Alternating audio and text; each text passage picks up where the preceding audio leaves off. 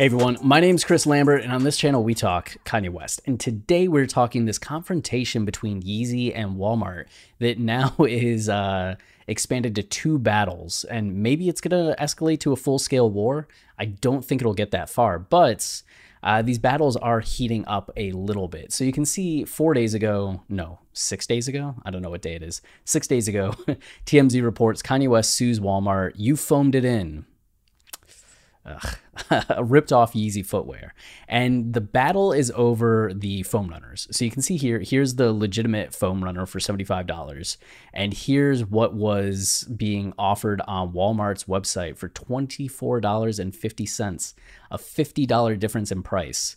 And Yeezy apparently requested that Walmart pull all the shoes from their website, and Walmart didn't listen, which is what led to this lawsuit now.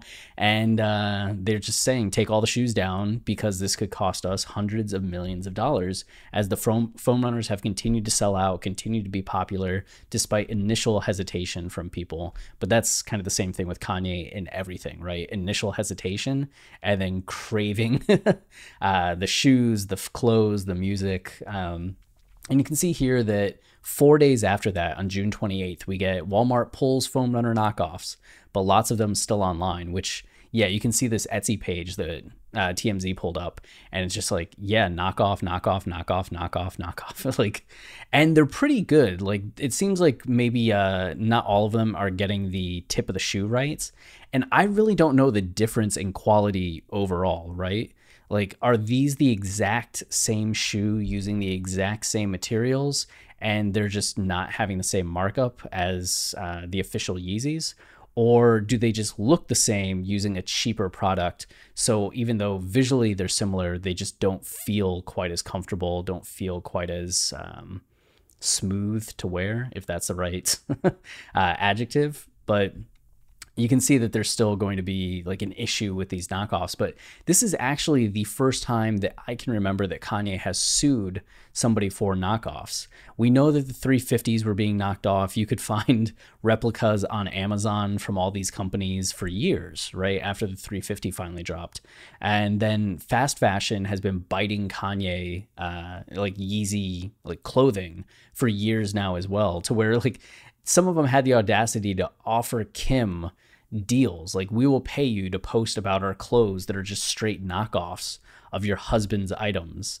And Kim didn't do it. She almost did. She asked Kanye if he minded.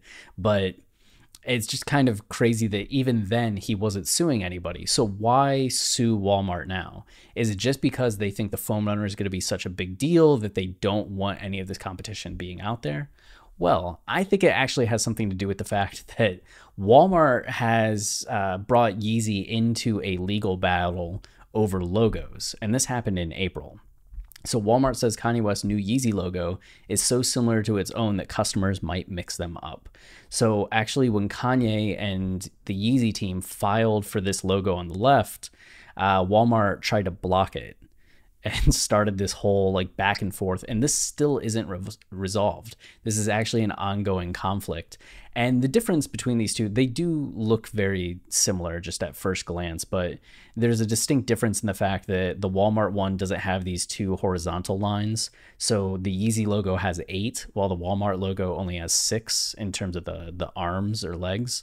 And then you have the dots versus the solid line.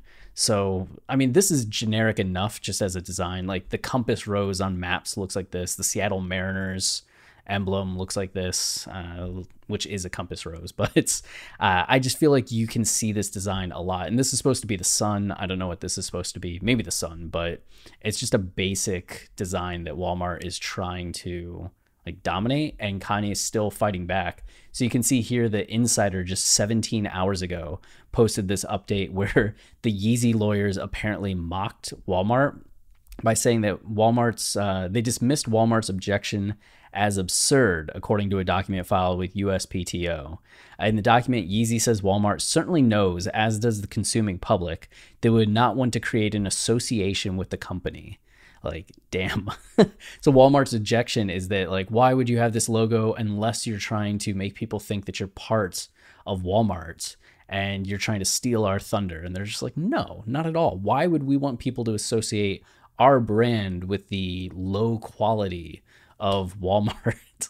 And that's kind of where we're at. So I don't know if, you know, this is the start of something, like because Yeezy sued here and Walmart kind of had to back down, they're going to back down here, or if they're not going to back down here and that's going to cause like Yeezy to try to find more leverage in other places, if this is going to escalate into something, or if Yeezy's just going to go with another logo design.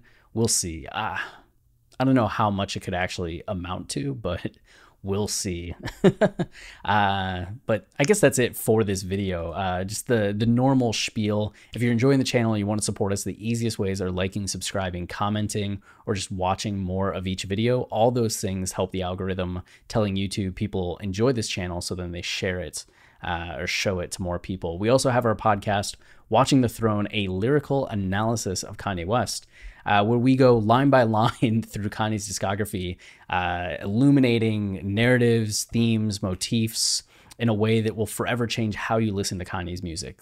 That's a guarantee. So we currently have covered 6 albums: Yay, Kids See Ghost, Jesus is King, College Dropout, Late Registration, and Graduation, and just started on 808s and Heartbreak. We're going to be releasing episodes all of next week on 808s, and should get to My Beautiful Dark Twisted Fantasy in July, Yeezus at the end of July, and then The Life of Pablo in August. So you can look forward to all of those listening anywhere you catch a podcast. So, and if you're questioning like how good is our analysis, we just co-wrote the current season of the Dissect podcast, the award-winning, super loved Dissect podcast. The season on Yeezus was all the lyrical stuff was Travis and myself. So we have that.